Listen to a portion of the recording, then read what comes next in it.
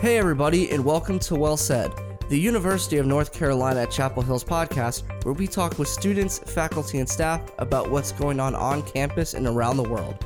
And today we're talking archaeology with Jodi Magness, the Kenan Distinguished Professor for Teaching Excellence in Early Judaism. You've spent your career studying history not just through books, but by actually getting your hands dirty and working at these sites to dig up the history yourself. Why are these excavations that you work on so important, and what can we learn from them?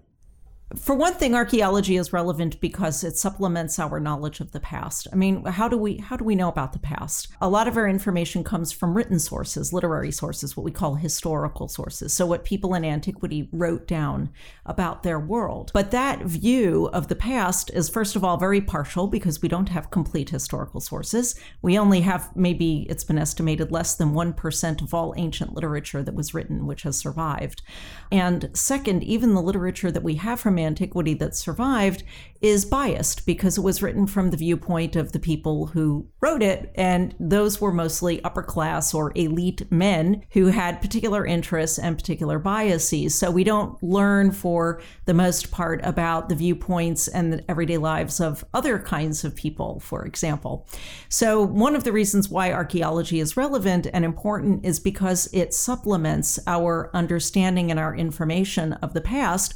As archaeologists, when we dig something up, we dig up not just the palaces or houses of the wealthy, the elite, but also the houses of everyday people. We shed light on lives of women, slaves, children. We learn about industries, about agriculture. So in that regard, archaeology is very important because it provides a lot of information about the past that we would not have otherwise. Now, why is learning about the past relevant in general? You know, it's sort of trite to say, but people have, often say this, and it's true, actually.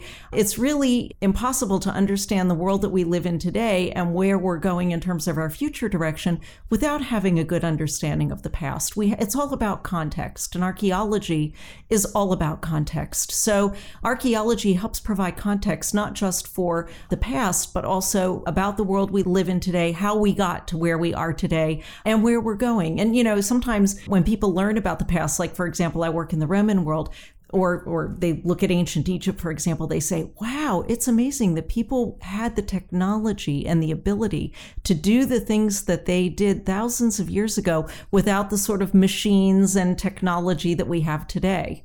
This uncovering of artifacts in history can't be an easy task. So what's the process like when you're actually on the site working on these digs? One of the things that I always teach my students is that archaeology is a process of destruction. Now, archaeology is a science, although it's not an exact science, because in the exact sciences, what you do is you conduct an experiment and then you replicate or try to replicate the experiment, right? Well, archaeology is an experiment which cannot be replicated because once you have taken that shovel of dirt out of the ground or taken that stone out of the ground, you can never put it back the way it was. So archaeology is a science where you only get one bite of the apple, so to speak, and it means that you have to try and do it right the first time. And we don't always get it right the first time, but what we do is document as thoroughly everything that we do along the way so that even if we do make mistakes, we can go back and check in our records and see where we made a mistake and try and understand that. So if you go into the field with us, yes, you'll see we're all doing hard physical labor, we're shoveling, we're picking, we're hoeing, whatever, but there is an enormous amount of, let's say, paperwork, although not all of it anymore is on paper now, a lot of it is electronic, but quote unquote paperwork that's going on around this process. That is, people are sitting and recording, they're photographing, they're measuring, they're taking photographs. So everything is documented as fully as possible. And the ultimate goal of archaeology is not to dig. The ultimate goal of archaeology is to publish what we've dug up, because only then can we make that information available to others. If we fail to publish what we've dug up, then essentially what we have done is destroyed those ancient remains and we have left no record of them. So what you want to do ultimately after the end of the excavation is take all of those things that you recorded as you were going along in that process of destruction, publish it in as complete a manner as possible, and ideally it should be possible then for somebody else to come along, read your publication, and reconstruct what was there when you started digging, which of course is no longer there because you dug it out of the ground. You obviously need a lot of people working at these sites to get the job done. So who are the people who are working there? Are these all other archaeologists, or are some of these people just volunteers who want to partake in this? My current dig is at an ancient Jewish village in Galilee, very close to the Sea of Galilee, called Huqoq, which it looks weird when you spell it. It's spelled Huqoq. We have a website, huqoq.org, so people can go and check it out if they're interested. And it's a Jewish village that was occupied during the time of Jesus, and in fact is very close, just a couple of miles away from Capernaum, which was, of course, the base of Jesus's Galilean ministry, and also very close to Migdal, or ancient Magdala, which was the hometown of Mary Magdalene. So we're really right in the heart of the area that was the center of Jesus's Galilean ministry. And it was a Jewish village that was occupied in the time of Jesus. However, the remains that we are digging up date to a couple of centuries after the time of Jesus, and the main structure that we are working on now is a monumental Jewish synagogue that dates to approximately 400 AD or CE, depending on which terminology you want to use. And what's so special about this synagogue is that it's decorated with the most extraordinary mosaics that you've ever seen. So, we go into the field once a month every summer, the month of June, and I offer students the opportunity, UNC students, the opportunity to participate on the excavation for academic credit through UNC Study Abroad. There are no prerequisites, so students do not have to be archaeology majors or have any archaeology background or religious studies or classics or anything like that. They can come from any background at all, and many of them do. Of course, we do get also people who are interested in archaeology, but a lot of students do this just because they're curious, and also, by the way, they get 6 academic credits for 1 month of participation on the dig, so it's a pretty good deal. And the program includes not just the digging, but it's actually a complete program with field trips and with lectures. And so it's really a wonderful experience for students, especially if they've never been to that part of the world before. So what we get on the dig then is a sort of a mixture of people. About half of the people on the dig are in some way staff members, specialists in various categories, the people who work on the pottery, on the animal bones, who supervise the excavation areas, all of that sort of stuff. We do have, by the way, students who also work as staff members. We have a lot of students, including UNC undergrads, who have been on the dig repeatedly. They come the first year, they'll do it for credit. They like it so much, they continue to come back, and they work their way up into staff positions. So we have a number of those. So overall, we have sort of like this sort of mixture of people, of specialists from various places.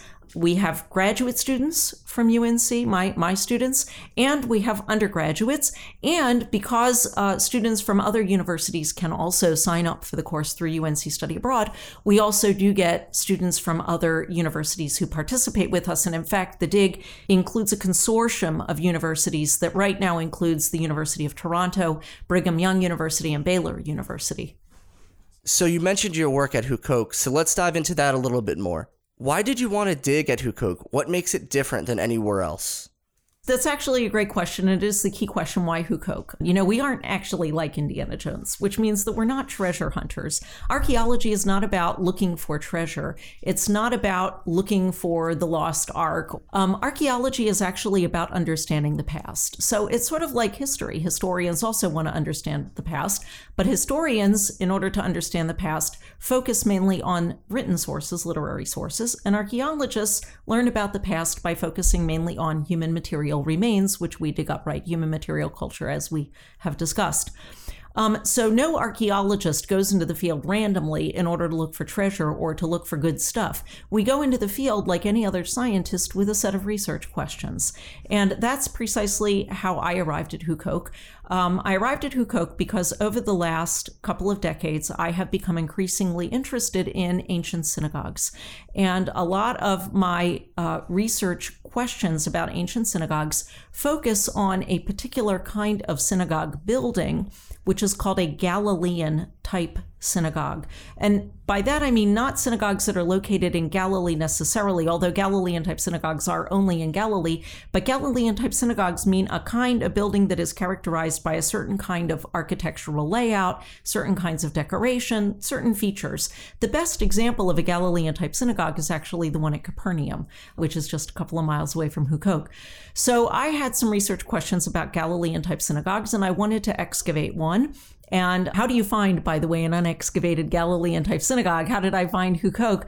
Fortunately, Israel is probably the most thoroughly explored country on Earth archaeologically, which means that people have literally walked over every inch of the country and documented remains that are visible on the surface of the ground, even without excavation. So what I did was I took records that had been written by other archaeologists who had wandered around. Some of them had visited Huqoq, and they had noticed that on the surface of the ground were remains that suggested that there was a Galilean-type synagogue at the site. And after visiting a number of sites like Huqoq, where these kinds of remains had been documented by different archaeologists, I decided for various reasons that Huqoq was the best candidate to answer my questions. And so I began the excavation in 2011. Very fortunately and kind of serendipitously, in that very first summer in 2011, we already came down on the synagogue building.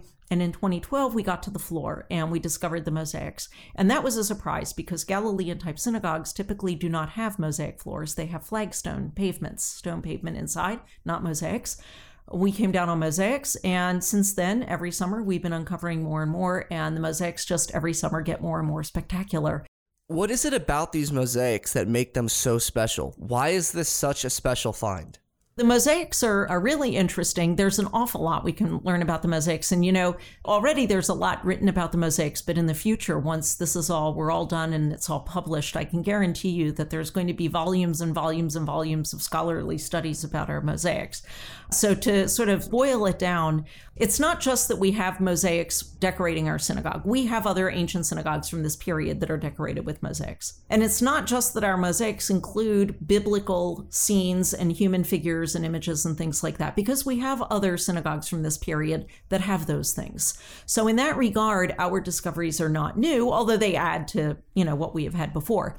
But our synagogue has more scenes than other synagogues typically do, because most ancient synagogues have figured scenes. If they have figured scenes in mosaics, the figured scenes are only in the central part of the hall. And in our synagogue, the areas around the sides, what are called the aisles, also have figured scenes. So first of all, our synagogue has more figured scenes than other ancient synagogues, but also the content of our scenes is either unique, in some cases unique, that means unparalleled, or very rare. And so, for example, we have two scenes of Samson. One is Samson and the foxes, and the other is Samson carrying the gate of Gaza, which have no other parallels in Israel. No other ancient synagogue in Israel has those scenes of Samson, and there's only one other ancient synagogue in Israel that has any scene of Samson at all. Those are very important. We have a scene which shows the very first non-biblical story ever found decorating an ancient synagogue. Until now, all scenes that were discovered decorating ancient synagogues were taken from the Hebrew Bible, the Old Testament. This is not a biblical story. It has battle elephants in it, so there are no battle elephants in stories in the Old Testament. So it's clearly not connected with the Hebrew Bible. It might be a story that is connected with Alexander the Great. And then this past summer, we had in the center of the hall, where we dug for the first time in the center of the hall, we had two very important biblical scenes. One, Noah's Ark, and the other, the parting of the Red Sea. And the parting of the Red Sea is really amazing because it shows Pharaoh's soldiers and chariots and horses drowning in the sea, and Pharaoh's soldiers are being swallowed by large fish. And this is unparalleled also. So the content of the scenes is unusual. You asked about what's the significance, sort of, right, the bottom line. So one of the interesting things is there's some interesting things about our synagogue, and this goes back to sort of why I started to dig at Huqoq. It wasn't just that I had questions about Galilean-type synagogues, but the big picture question, this is really the nitty-gritty. There is a debate among archaeologists who work in Israel about the dating of some types of synagogue buildings. And I think that many synagogue buildings in Israel are dated too early by my colleagues. For example, Galilean-type synagogues are typically dated to the 2nd and 3rd centuries AD, and I think that they date to the 5th and 6th centuries AD. The difference in dating is because the other school of thought, not mine, dates on the basis of mainly style, architectural style, whereas I believe that the archaeological material, the pottery and coins found in association with the construction of these buildings indicates a later date, and that's actually why I came to Huqoq. Now, this debate about dating is not just some dry academic debate. It has real historical ramifications, because if these synagogues, which are very large buildings, were built in the 2nd to 3rd centuries, it means that these Jewish congregations built them when they were living under pagan Roman rule. But if they were built in the 5th and 6th centuries, it means they were built when Jews were living under Byzantine Christian rule, because by then the Roman Empire had become a Christian empire. And from the long-term historical point of view backwards, there's this kind of widespread notion that once the Roman Empire became a Christian empire, that Jews began to suffer. They were oppressed. And that Jews could not have built monumental buildings like this under oppressive Christian rule. So I was curious, do we in fact have evidence to support my view, which is that in fact Jews continued to prosper under Christian rule and built these kinds of buildings or not? Well, our synagogue at Huqoq dates to the 5th century. We've been able to show that on the basis of archaeological evidence. And then when you look at the mosaics in this context, what it means is that these mosaics were chosen by the Jewish congregation when the dominant culture of the empire was already Christian. So one of the very interesting things is, on the one hand, clearly Huqoq was a village, a Jewish village that continued to prosper even under Christian rule. And our synagogue is not just monumental. The mosaics are extraordinarily expensive, which means that this was a very prosperous village. So these Jewish villagers continued to prosper even under Christian rule. But at the same time, there is a lot of violence in our mosaics. Samson's doing all sort of bad things to his enemies, the Philistines. The fish are swallowing Pharaoh's soldiers whole, alive in the Red Sea, for example. There's a lot of violence. So what it suggests is that even as these Jews were continuing to prosper under Christian rule, that they were somehow looking forward to an overthrow of the existing world order, and that ultimately, at least some of our mosaics suggest messianic or eschatological expectations, by which I mean expectations that the end of days was going to arrive. And by the way, similar expectations were circulating among the Christian population at the same time, who were looking forward to the second coming of Jesus Christ. To learn more about the Huqoq project and find out how you can get involved, check out the project's website at huqoq.org. And don't forget to check back to unc.edu next week for another episode of Well Said.